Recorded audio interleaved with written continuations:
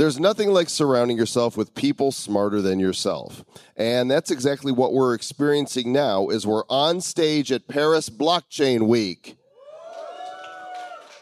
I think we can get a better woo than that. That was the weakest woo. We're going to try that again. At Paris Blockchain Week. Attended by over 1,500 people at the incomparable Station F, the team has done a great job of putting together a first-rate event packed with knowledge. And today, we're pleased to show you the future of trading crypto futures as we welcome Adam Todd of Digitex Futures to the show. We've also got Alex Mashinsky, CEO of Celsius.network on board. He's passionate about making sure blockchain is a win for the people and is not taken over solely by government institutions or banks. We're just two Americans in Paris spreading the good news of blockchain in a very bad way. I might even try out some very bad French. It's because we are excited to be in the land that gave us Jacques Cousteau, croissants, and It's episode number 262 of the Bad Crypto Podcast. 5, 4, 3, 2, 1, 0, ignition. Who's bad?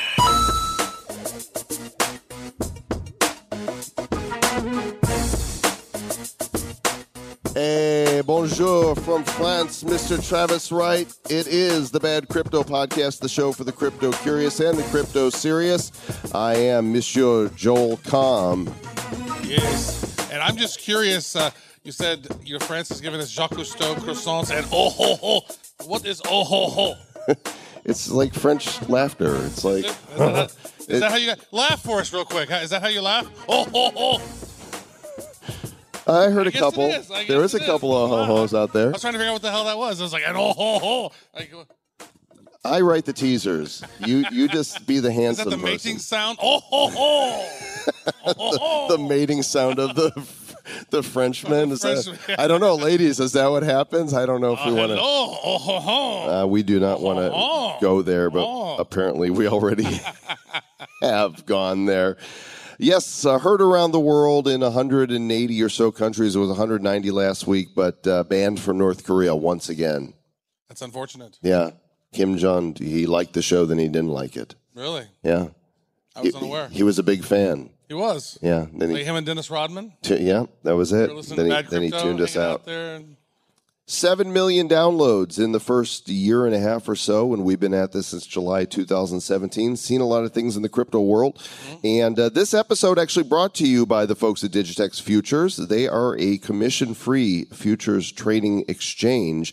They have 1.3 million people on the waiting list to join their platform. 1.3 million? 1.3 million. The platform opens up on April 30th, and you're actually going to get to hear more about that today because we're going to have our guest here, Adam, in just a little bit to tell you about that. But before we do, let's check in on the latest news.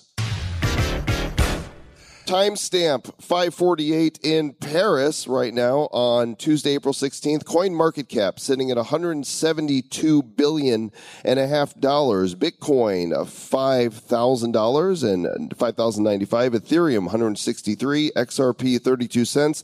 Bcash $311. EOS $538. Litecoin $79. Binance Coin 19 and a third. Tether holding tight at $1. Stellar 11 cents, and Cardano rounding out the top 10 at 8 centavos. Right. What about BSV?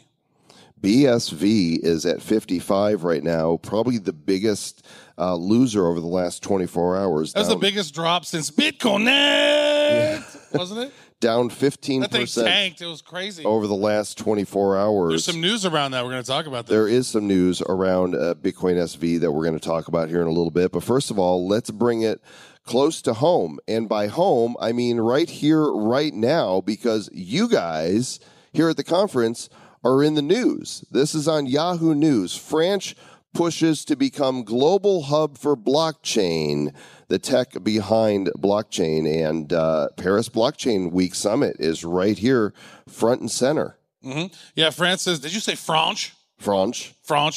France's digital minister, Cedric O, I guess that's his name.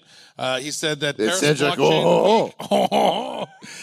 It's a message we send to the world. The French are ready to welcome you, to accompany you, and to help you develop. So there's a lot of amazing stuff that's going on here in France, aside from just the blockchain week. I mean, there's one of the largest accelerators, incubators in the world right here. So there's a lot of great stuff happening in France, specifically in this building. Yeah, and for those who don't think blockchain is significant and relevant, well, that's fine. They can think that. The rest of us are going to keep moving forward in development, and then one day they're going to wake up and be like, oh, that was actually a thing. Mm-hmm. If you'll think back to when Jeff Bezos started selling books out of his garage, they laughed at him. And they said it would never work. I think we beat that horse. That's okay. That one's dead. We just had two more people leave. You just another person right out of the room. I'm so sorry, my friend. Yeah, so they're not laughing at Jeff Bezos now, the richest man in the world, and I think that we're going to experience the same thing when it comes to blockchain, is that there's the naysayers will say nay no more. Mm-hmm. They might actually say that about this podcast. They're not laughing anymore. Yeah. At least we're laughing. At least we're laughing.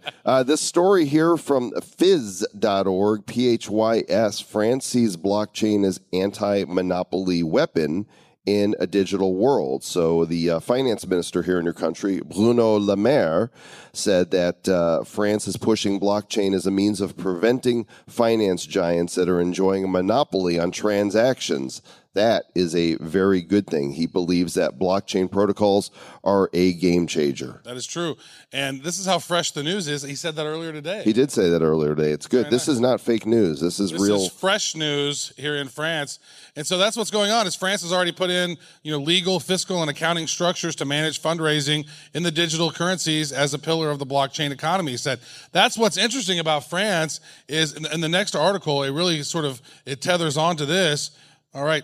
Yes, I will accept cookies. Yes, cookies. Yes, Forbes will take your cookies. Cookies. That's one of the things is that on the next piece of news is France is asking the EU partners to adopt its cryptocurrency regulation. So France is definitely here in Europe pushing the envelope when it comes to blockchain and, regulating it, making it more official, and more countries are going to start adopting it. Yeah, so the only blockchain and crypto news, according to this article, that has come out from some here in France is the anti-establishment protests that are going on, and various tobacco shops. Bitcoin can be bought, but other than these token appearances, the article says not much is being done in France to push the boundaries, and that's why we are here making the world know that France is totally on the map when it comes to blockchain. Yep. And, that's one of the things that is interesting is that, this one article here that was talking about, as an anti-monopoly weapon, we had so many conversations now. A lot of technology has become a monopoly. I mean, Google, you literally cannot get Google out of your life. You think you can, but if any app uses maps, they're using the Google API because Google gave that map API away for free. Everybody integrates it. There was a great article on, I believe it was in Wired recently, where a lady said she's trying to get rid of Google from her existence. And so they used a VPN. They blocked every single call to any of Google's 29,000 URLs. And it literally, she couldn't use her phone. You can't use Uber anymore. You can't use Lyft because they're using the map API. There's just it's so integrated in. And when they start censoring and eliminating points of view, that's a problem. And that's one thing that's so exciting about blockchain is that, we're all about decentralizing technology and getting rid of these centralized powerhouses that are in our lives. And once these big centralized powers decide they don't like what you have to say, they'll just start burying your listings on the search results. They'll eliminate you from YouTube. If they don't like you on the Twitters, they'll shadow ban you. You get depersoned, you get deplatformed, depersoned. That's happening more and more. So that's why I think personally, everyone in this room is leading the charge and helping make the world a better place through, decentralized and distributed ledger technology, because we need it. We have to have this, because if not, we're going to get ourselves into this authoritarian dystopia where these technology companies control what we see and who we are and who we can talk to. I mean, you see what's going on in China with the Chinese social credit system. If they don't like what you have to say, you no longer get a ride on the train.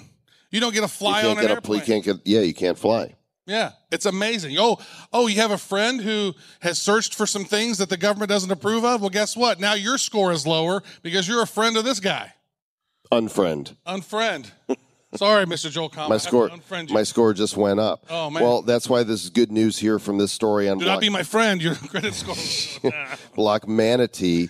Right here in France, there's a new act that allows $2 trillion French insurance markets to invest in cryptos. The National Assembly here passed what is known as the Pacte Law, Plan d'action pour la croissance et la transformation des entreprises. Which, did I do okay? Oui? Très bien. Nice. Et moi. From a legit France guy. The action plan for the growth and transformation of enterprises just passed on April 11th, 147 in favor, 50 against. And this will allow insurers to invest in crypto assets without any limitations via specialized funds. But blockchain is dead. Blockchain is a fact. $2 trillion, have been approved up that they could then trade in crypto? Yeah. Are you serious? Yeah. And what our market cap of crypto right now, you said, was $175 billion? I love that. That's great news. I do too. That's the kind of stuff when you read it and you go, mass adoption is coming. The world just doesn't know it yet. It's happening right now. It's almost like the tremors before a real earthquake hits, the calm before the storm. You can feel the wind blowing, but it hasn't quite started thunder and lightning yet. And that's what we're all seeing as plain as day. We don't need special glasses to pick up on the fact that this is going to hit like a tsunami, and people are going to wake up one day and think there's this new thing. Oh, this new thing that's been happening for the last 12 years. Mm-hmm. That new thing? Yeah. They know of blockchain, or they know of Bitcoin. A lot of them don't necessarily know about blockchain, right? The Bitcoin is dead, though, right? It's been dead. I'm pretty sure it's coming back. I think about 400 times it's died. This is also good news here from from Europe here.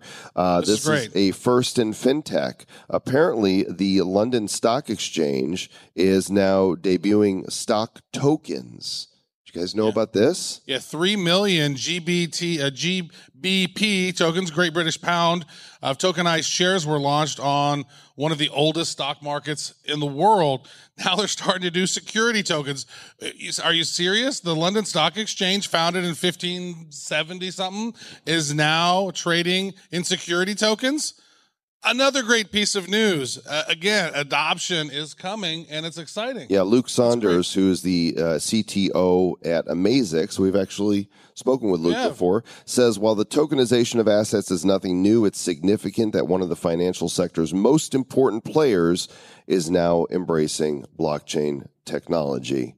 All good news as far as I'm concerned. Now, you mentioned earlier that Bitcoin SV was taking a major tumble. Mm-hmm. Some call him Craig Wright, some call him Satoshi Nakamoto, some call him Fake Toshi.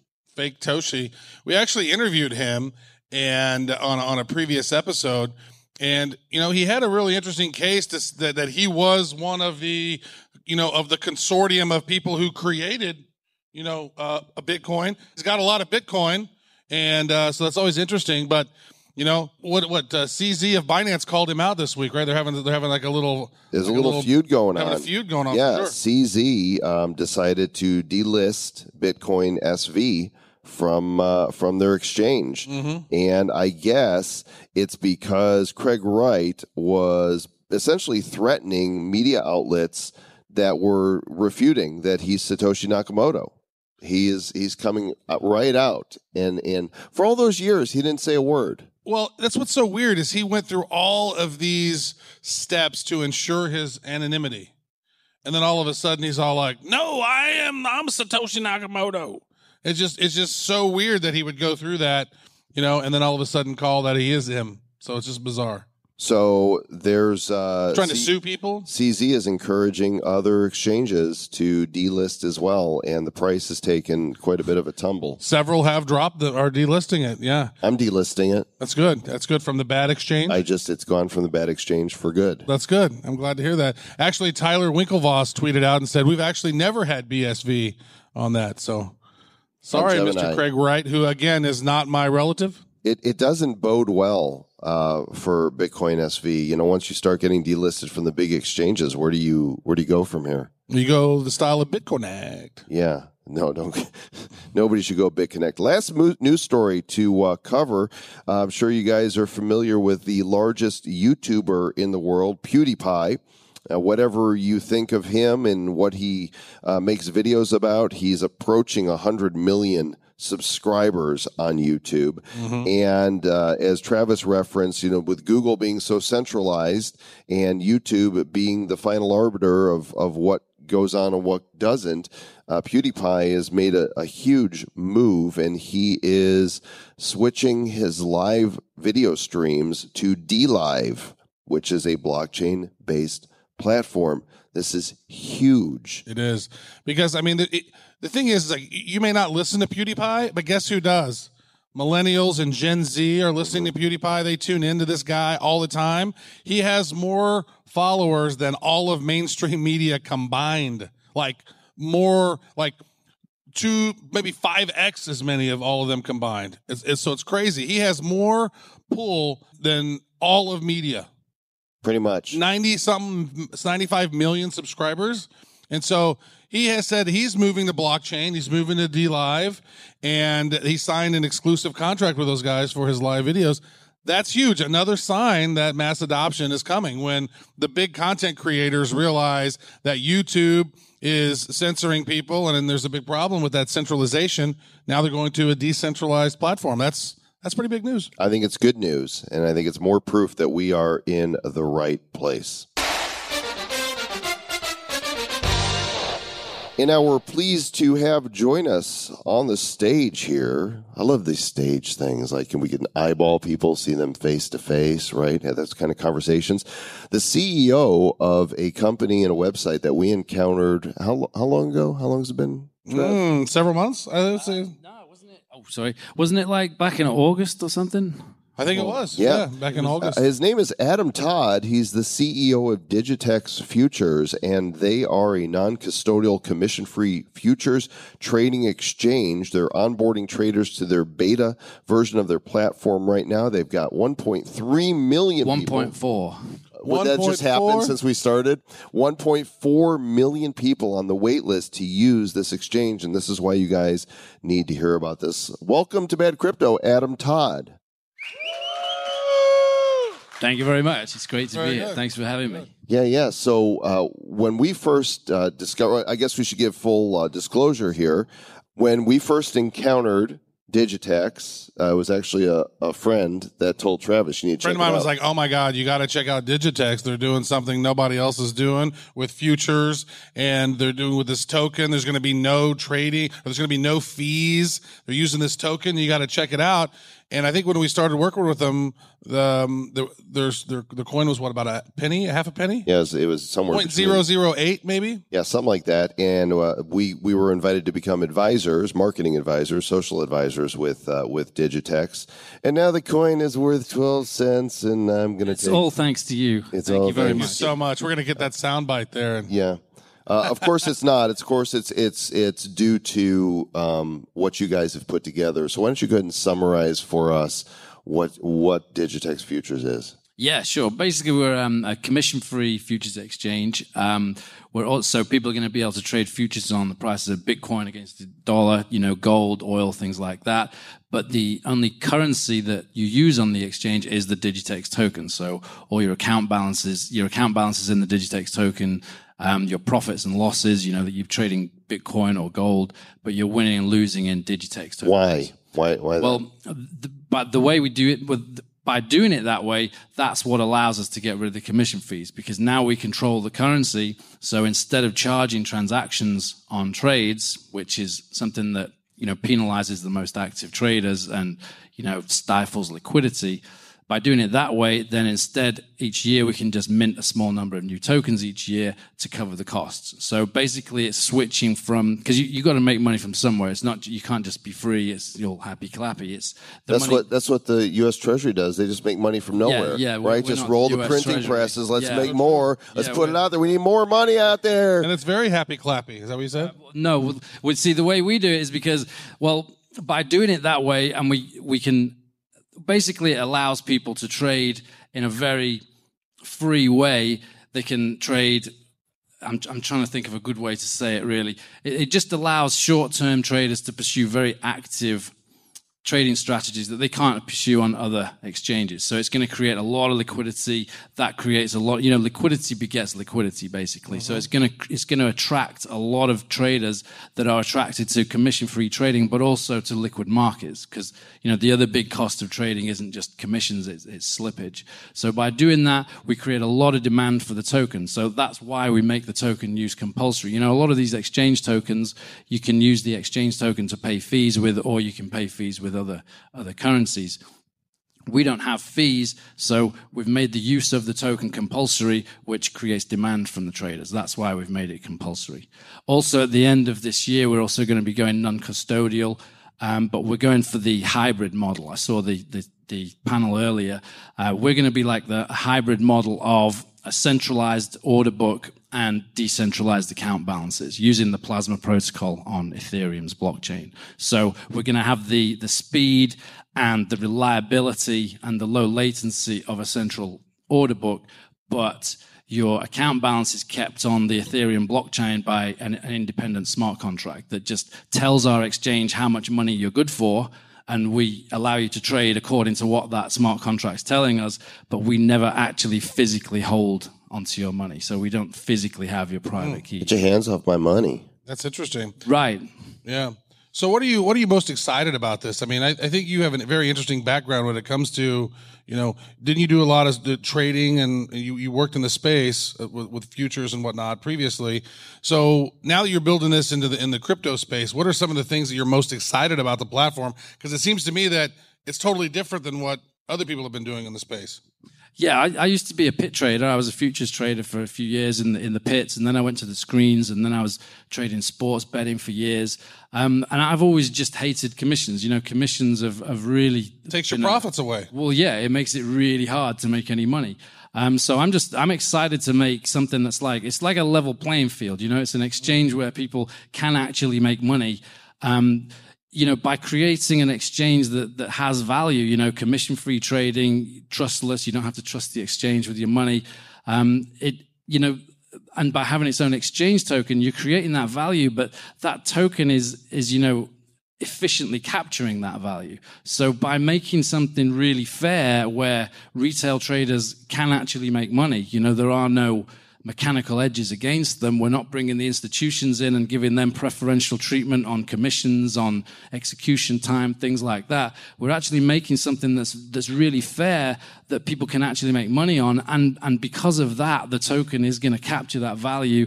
And, the demand that comes from new traders attracted to this commission-free, highly liquid markets is going to drive the price up. So I'm just excited by the fact we're building something that has real value. There's a real need for it. But by doing that, this whole new business model that we've got of moving away from transaction fees to this other type of, tokenized kind of revenue model, I just think it's going to be great. It's going to be really interesting. How do you get that kind of buzz with 1.4 million people waiting in line and on the mailing list It helps that the concept is great to start with. You need a good concept, but we just really got the viral marketing down. We really figured it out. The ICO that we did, we got 250,000 people signed up for that in 2 weeks, and that sold out in 17 minutes. And we really thought, oh wow, that's we really figured that out, kind of by accident, But we and like the next day, the market tanked right after the ICO was over. Yeah. Thanks a lot for that, Adam. That was so great. We really appreciate that in January. But despite that, the world, the worst bear market in crypto history, we 12x'd in that time. Imagine if it had just stayed the same, we would have just gone on fire. Right. Well, which is why I find this article you just published on the Digitex blog here interesting. Last month, you wrote and made a prediction, which is really brave in, a bear market that might be recovering to a bull. You predicted that Ethereum is going to hit $2,000 or more by the end of this year or into 2020. How do you? It's at $163 right this moment. What's the math behind that? I'm surprised it went down as far as it did. You've just been saying yourself, that 2 trillion figure, we're at 170 billion now. There's massive, massive upside for this. Massive upside. The world is going to know cryptocurrency. It is the new internet. So it's just a question of which one is going to be the winner. Maybe Ethereum won't be the winner, maybe it won't, but maybe it will. And if it is, and I believe it is, because it's, the backbone of probably 80% of tokens, it's, it's going to be running your fridge and your pet robot and all that kind of stuff that comes out very soon that people, really don't see yet. Ethereum is, the developer community that's behind it, there's 250,000 developers. The leadership's great. It just has everything in place, I think. I think it went down. It got punished far too much. The price that it came down to is just ridiculously low. I just think it's ready for one hell of a pop. I just see one hell of a pop coming up. Whether I'm right or wrong, I don't know. And maybe it's anecdotal because I just see so many smart people. Whenever I meet the really smart people in cryptography, they all seem to be the Ethereum guys. And maybe, like I say, maybe that's just anecdotal for me, but I just see a hell of a pop coming very soon. Well, it's interesting because I think with Ethereum, when it was popping, it was because those ICOs were going on, and the money was lots of money was going in, lots of money was going out. There's a lot of transactions. Now the ICO market sort of dried up, so those big those big Ethereum moves by those whales don't seem as much. Right, but that was the ICO market. There's so many other utilities for, something that can, it can be the back end of so many things. There's so much utility for that coming in the future. So much. It's going to run everything.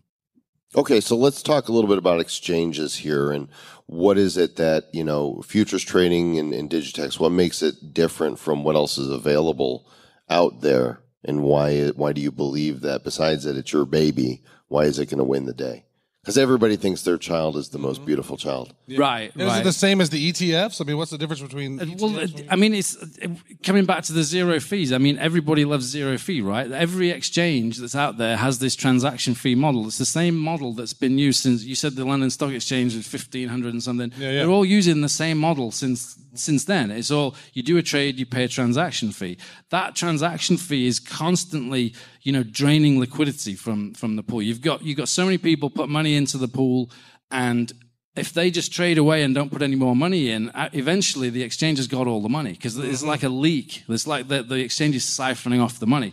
With our model, we're not siphoning off that money. The liquidity pool stays intact, so that only the winners are taking it from the losers. Are you inferring that there's a lack of integrity in the crypto exchange markets? It's not really a lack of integrity. In the exchange markets, all industries. It's not really a lack of integrity. It's just that the model is flawed in that it's constantly draining money out of the system. There needs to be constant deposits into the system for there to stay the same amount of money in there. With our model, where we don't charge the transaction fees, not only do we get the great liquidity because people can pursue these very active short-term trading styles, but there isn't that constant leak of money coming out. So it's just a much, much better system. And that value that we create from that exchange gets efficiently captured by the token. And the token goes up. And it means that, for the first time ever, the exchange's interests are actually aligned with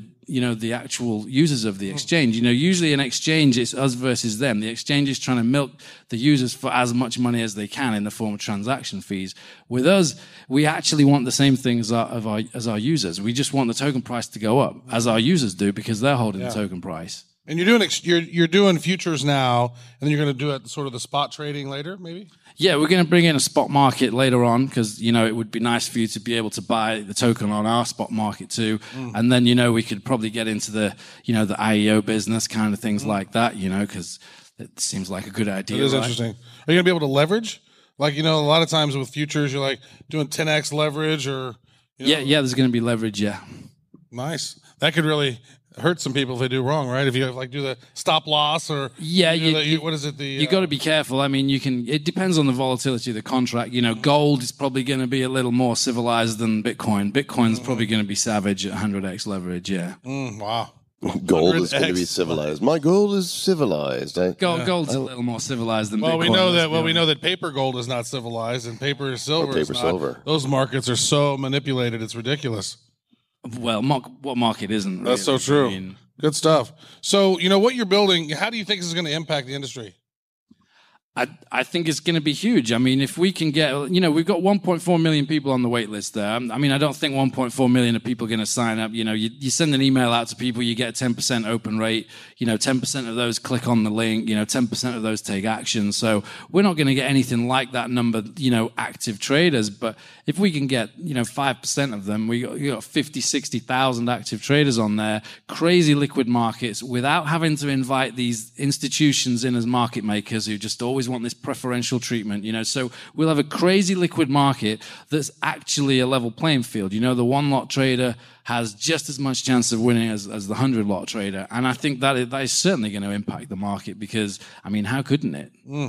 Well, we appreciate the insights, and certainly, as advisors, we love seeing the developments. So, for people, which exchanges now are you listed on, and how do people get DGTX tokens? Right now we're on Merctox, we're on HitBTC, we're on a few others. We've also got the Digitex Treasury as well. We started off the Digitex Treasury March the 1st. We're kind of pioneering there how projects finance themselves going forwards, because a lot of them fail. We kept back when we created when we did the ICO, we created 1 billion tokens. We kept back 100 million of them as our treasury. Now a lot of projects have a treasury of tokens, but they're forced to kind of sell them in these backroom deals and sell them at half price to whales who then, fuck up the market when they want to sell them whenever they want or hold the project ransom or something. So what we did with our 100 million treasury, we lock them away into a smart contract for the next 2.5 years, and then they get released 10% at a time every 3 months. And they get put into a token sale smart contract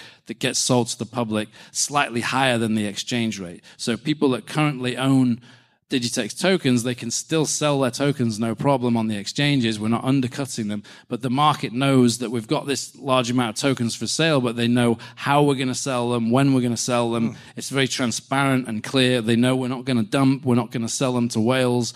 It's just a very transparent, clear mechanism for, the next 2.5 years of funding that makes people a lot more comfortable. We introduced that on March the 1st. Our token was, I think it was around 4.6 cents or something, and it's tripled since then. We've said we're going to sell all these tokens, and the market's gone up, threefold. So it went down really well. So I would say, buy tokens from the Treasury, but you can also buy them from other exchanges too. Very good. DigitexFutures.com. Let's have a hand for Mr. Adam Todd. Thank you very much. Thank you, buddy. Thanks, mate. We are pleased to welcome our next guest to the show, a man who is incredibly passionate about the blockchain space. In fact, after he was part of a panel here earlier today, I saw people mob him because he's not afraid to call out the BS that's out there, especially where it comes to the banks. Is that what those bruises are? I say bad things about banks every day. So That's good. Yeah, well, you're I about pick a to say fight with some them every more. day. That's good. His name is Alex Mashinsky. He's the CEO and founder of Celsius Network, a blockchain-based borrowing and lending platform. He's also one of the inventors of the VoIP protocol. If you guys didn't know that, he's got a foundational patent dating back to 1984, and now he's working on another. 1994. I'm not that old. Sorry, 1994. Yeah. 1827. When the internet was new. And now he's working on another internet protocol called MOIP, Money over Internet Protocol Technology. Moip. MOIP. From VoIP to MOIP. Please welcome Alex Mashinsky. Very nice. Dude, what did you say? I just caught the very end of the panel before, but you stirred a pile of something because people wanted to come up and talk to you. What did you say that They had words for you. Yeah. If you notice, they didn't let me finish either. They cut me off. I was too controversial. Well, that's all we've got for today. No, please. I'm not cutting you off. Go ahead. Tell us the controversy. Listen, it was funny because back in the 90s, early 90s, when I would go to a conference, because I used to do this for VoIP also, and they actually escorted me. They would take me out of the conferences because the phone companies would complain so much that I was in their face, basically giving them a hard time about how they're abusing sending us bills that are just ridiculous, right?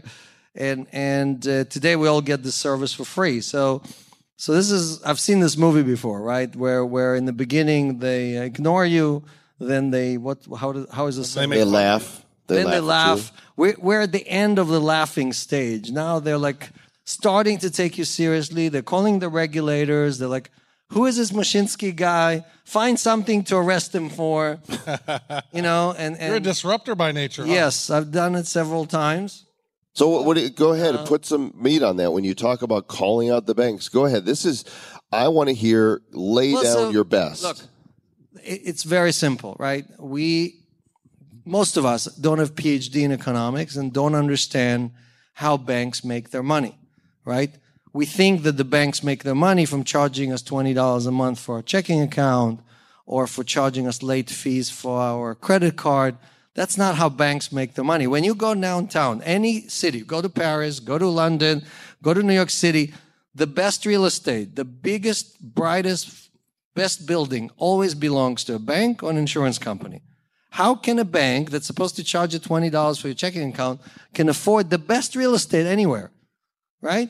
So again, JP Morgan makes $30 billion with a B, $30 billion in profit every year.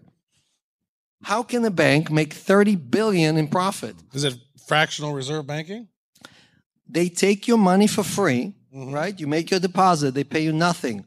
Only if you're smart enough to move it from the checking account to the savings account, and you do it on the first of the month, and you didn't trip any wires, and you sign up for a year, and then you get 1.1%, right? But they get their money, basically your money for free. JP Morgan has trillions on deposit, trillions with a T, something like 14 trillions. Half of their deposit do not pay any interest. Half of their deposit do not pay any interest. By definition, because they make it impossible for you to earn any interest.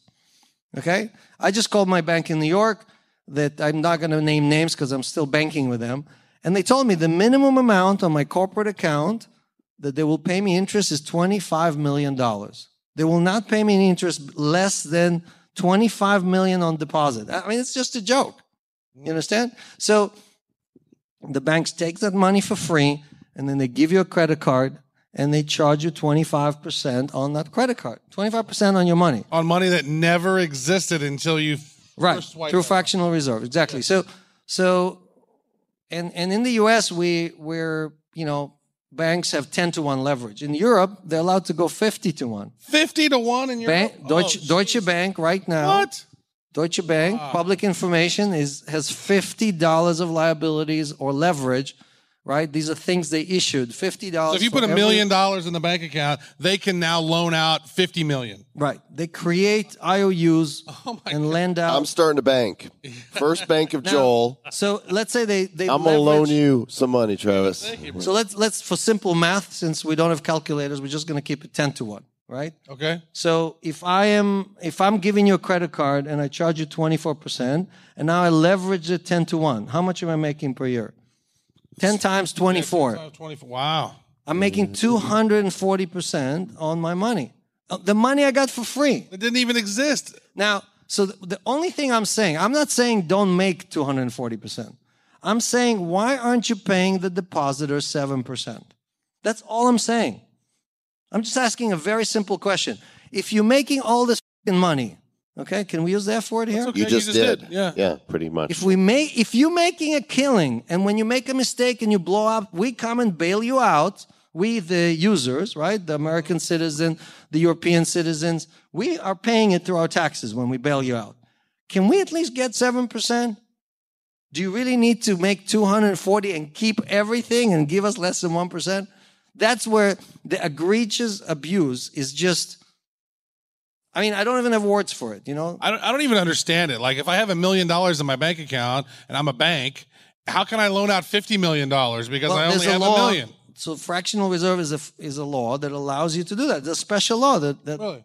So if if I you just have a set up banking Travis, if I license- just set up the Travis Bank, then all of a sudden I can do 10-to-1. People can deposit money, and now I can loan out money. So Figments of our imagination. So after 2008, when we had all the Sarbanes-Oxley and all these other laws that were created, basically to get a banking license, it's like 60,000 pages of regulation. Ah, okay. And it became much harder to get a banking license, not much easier, right? So, Because they're consolidated, the monopolies are well, because consolidating. the regulators want to protect us, and by protecting us, they put so many rules that no new entrants can come in and do anything there. So all they did is created artificial monopolies with the existing bank. That's why the banks that are left are much bigger than they were in 2007 and 2008 before the collapse. So, but anyway, look, we can talk about banks all day long. The question is, how do we solve the problem? Not Let's what- fix it. Let's fix it. Right, So let's fix that's it. your mission First, now. get really mad. I'm already mad. All right, I'm mad too. Yeah, well, are you guys mad? Yes. Look at so mad. Mad So as mad. hell. I'm not drinking going a to take it beer. anymore. Well, you got so mad that you came up with this solution that you intend to turn the model on its ear. So, again, people come to me and they say, wow, Alex, what a genius idea. How did you come up with it? Like, what was it, like an inspiration in the middle of the night? No, it's very simple. Whatever the bank does, we do the opposite. They charge fees, we don't charge fee. They take 80%, we pay 80% to the depositor of what we make, right? Out of the money that it's just, our tiny company with 55 people are profitable, right? This month, we will be profitable by just keeping 20% of what we collect from the $100 million that people gave us in deposits. It's Celsius.network. I downloaded the app. You got the app on Google Play and on iOS. You secure it with BitGo, and you have your own token. So what is the Cell token? Why does that exist? So the idea behind this whole ICO craze in 2018 was that in this new economy, right? And I think we've heard this story back in 2000, right? It kind of takes us all back to 2000, where everything was internet, everything was .com. 2000, we had to walk That's barefoot crazy. through the snow to get bandwidth. Mr. Joel Com over here built one of the first 20,000 Right. websites. True. That is true. It is true story. So the dream was always bigger than the reality. But when you look at it 10 years later or 20 years later, the companies like Amazon and Google and all these, they all started during that period. It's just the number of winners, right? We have like basically 5 winners out of the entire internet. And anyone who's expecting more winners out of the entire blockchain craze doesn't understand how this stuff works. We may be going to have 5 great winners, maybe. Now, the winner on the blockchain gets to keep all the money in the world. The winner on the internet gets to do search or gets to do travel or gets to do movies. So the scale, and I said that many times, people look at me like, they actually look at me like that, like you have the video and they look at me and go like, what are you talking about? And I'm like, no, it's all the money in the world. If you can create a solution that bypasses the bank, that enables people to earn this kind of yield or get loans for half of what they charge you on your credit card, why would anyone use the banks? Why would anyone deposit in the bank? So how much money do the banks have? All the money in the world. It's that simple.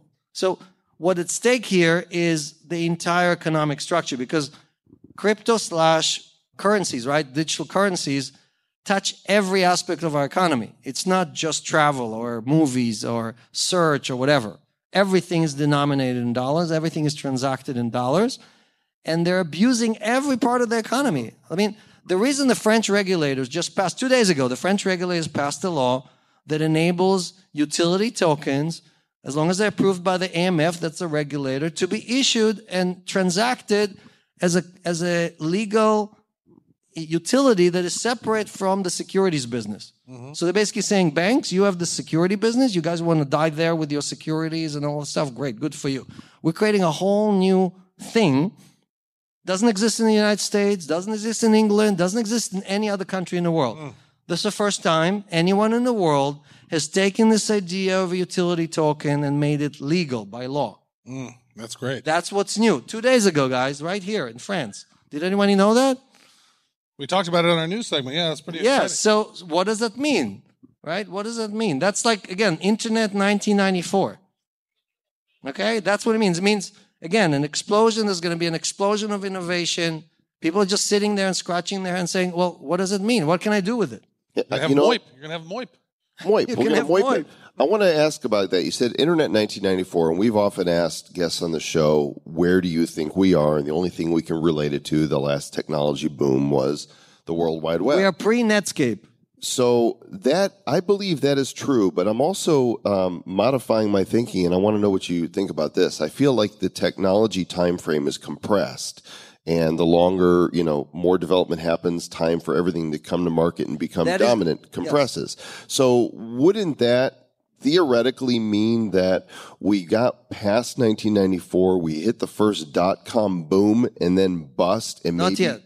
we're going to have another hype We cycle and haven't bust? hit the Netscape moment yet. We don't No? have a single killer app look, Netscape, a month before Netscape browser launched, right? There were something like 15 or 17 million users on the internet, like nothing.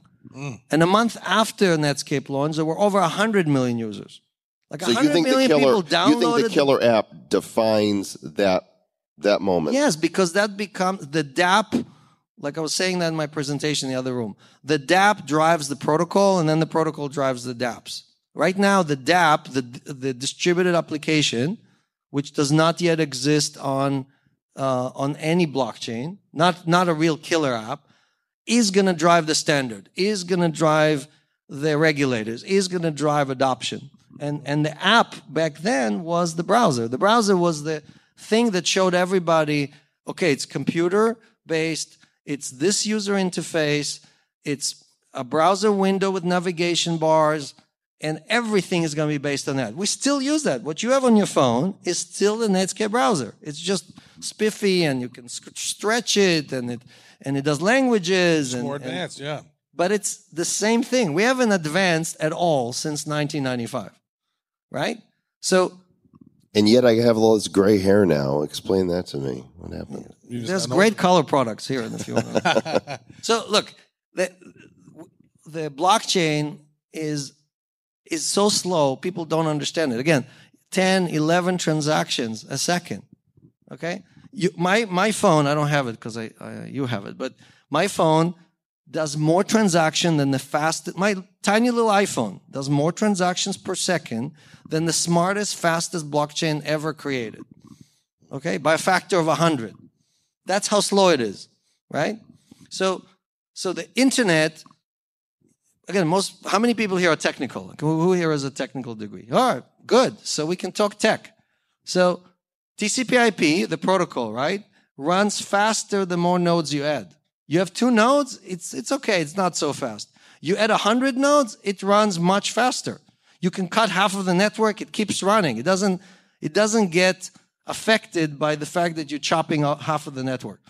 Blockchain works the opposite way. You put 2 nodes, it runs lightning fast. You can do 1 million transactions a second if you wanted. You start adding nodes, it's slowed down to a crawl. The reason the Ethereum network or the Bitcoin network are so slow is not because the protocol is slow. It's because it has 10,000 nodes, and all the nodes have to agree that you just did something, right? That is the issue. And it's by design. Anyone who's trying to speed up the blockchain doesn't understand anything about the blockchain. By design, to get consensus, you need time. You cannot, if you're doing it fast, then you don't have consensus. If you're doing it fast, you don't have an open ledger, and so on, so on. So all these people, all these techies up there who's talking about, look, I've seen this movie several times. I have 50 patents to my name, including a few famous ones. They have no idea what they're talking about. Everybody's trying to be faster than the next guy. You're fast, you just sacrificed all of the consensus that we spent 10 years or 20 years developing. So it's not about speed, it's about the killer app. I kept saying that on the panel, and they kept ignoring me because they don't understand the tech. I don't think any of the guys here were techies. So they're all thinking financial products or this or that, but you need a killer app that does not mind that this is a slow network. And what I'm designing is something that doesn't care. Again, 1 transaction a week. That's all we do. We pay interest once a week. That's it. That's all we're putting on the blockchain. Really? Let's talk about that a little bit, because you said that you've had 100 million deposits. $100 million worth of Yeah. crypto on deposit. Yeah, We just announced it. So we're talking specifically You have an exclusive. about depositing crypto, not depositing fiat. Because they Well, want to earn. We do not accept any fiat. Okay. So we cannot accept dollars or euros or anything like that. The only So thing, how's this work? Because it's interesting. So let's say I say, all right, I'm going to deposit 10 Bitcoin in Celsius, and allegedly I earn interest. yeah, you download the app. We give you an address. It's a BitGo address. So the custodian is BitGo. You transfer your coins from whatever exchange or cold storage you have. Like if you have a wallet or whatever, you can transfer them into our wallet. The minute they hit BitGo, you start earning interest. What does I'm it mean, looking at it interest? right here. I'm looking at the app. So Bitcoin right now, I can earn on whatever I deposit 5.1% interest on this. Per year, yes. Some people ask me, is that per month? I'm like, we are not BitConnect. That's great. It looks like Bitcoin Gold, BTG, is paying 7%. How do you do that? Dash pays 7.5%. Let me tell you a little secret. First, there's nothing that we do that is magic. When I explain to everything we do, and I'm happy to explain about every coin, you'll be like, wait, it's that simple? How come no one else has done this? So let's take Dash since it's the highest paying interest, right? So people go like 7.5%. There's no way you can earn 7.5% on Dash. If you keep Dash in your cold storage on your Trezor, or you're keeping it on Ledger, you're earning nothing. If you're keeping it on Binance or Bitfinex, you're earning nothing. That doesn't mean that Binance is not earning anything.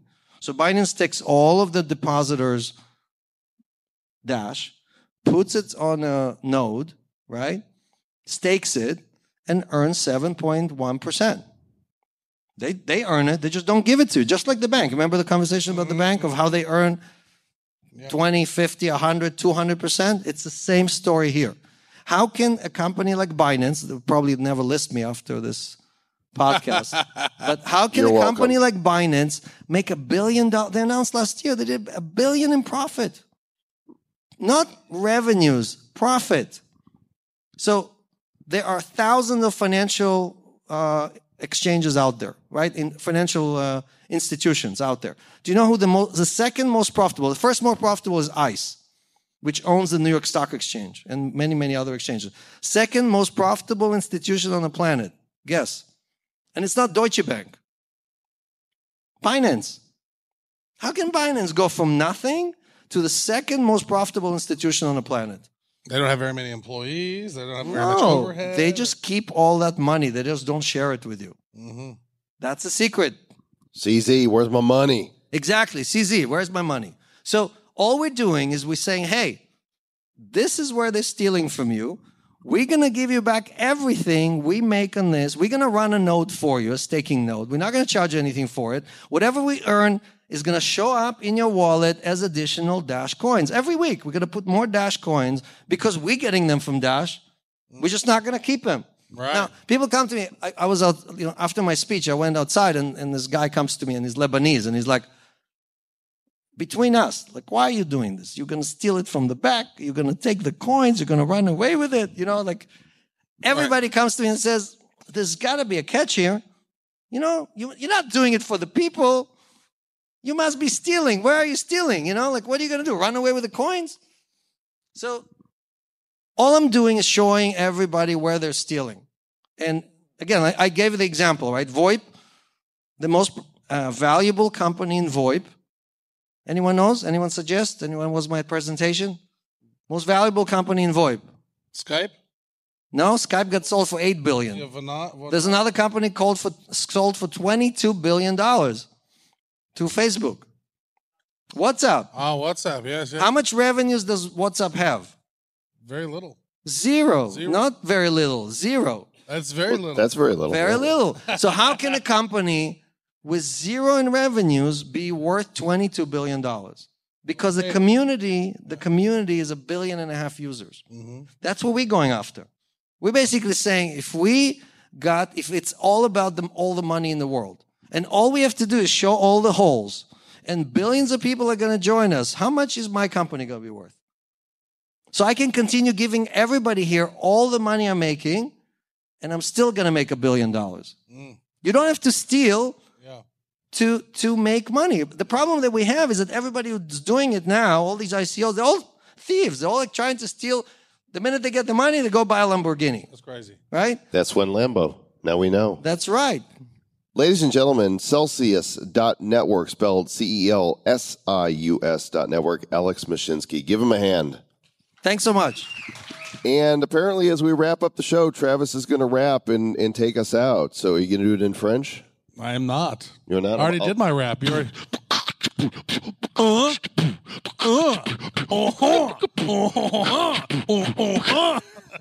Wiki. What? Thanks for listening to the Bad Crypto Podcast, and you can find us in all the places that you would expect to find shows of lesser quality like ours. Please do follow, subscribe, and share. And we like to end every show by saying...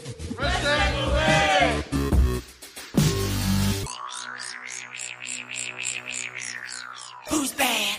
The Bad Crypto Podcast is a production of Bad Crypto LLC. The content of the show, the videos, and the website is provided for educational, informational, and entertainment purposes only. It's not intended to be and does not constitute financial, investment, or trading advice of any kind. You shouldn't make any decisions as to finances, investing, trading, or anything else based on this information without undertaking independent due diligence and consultation with a professional financial advisor. Please understand that the trading of Bitcoins and alternative cryptocurrencies have potential risks involved. Anyone wishing to invest in any of the currencies or tokens mentioned on this podcast should first seek their own independent professional financial advisor.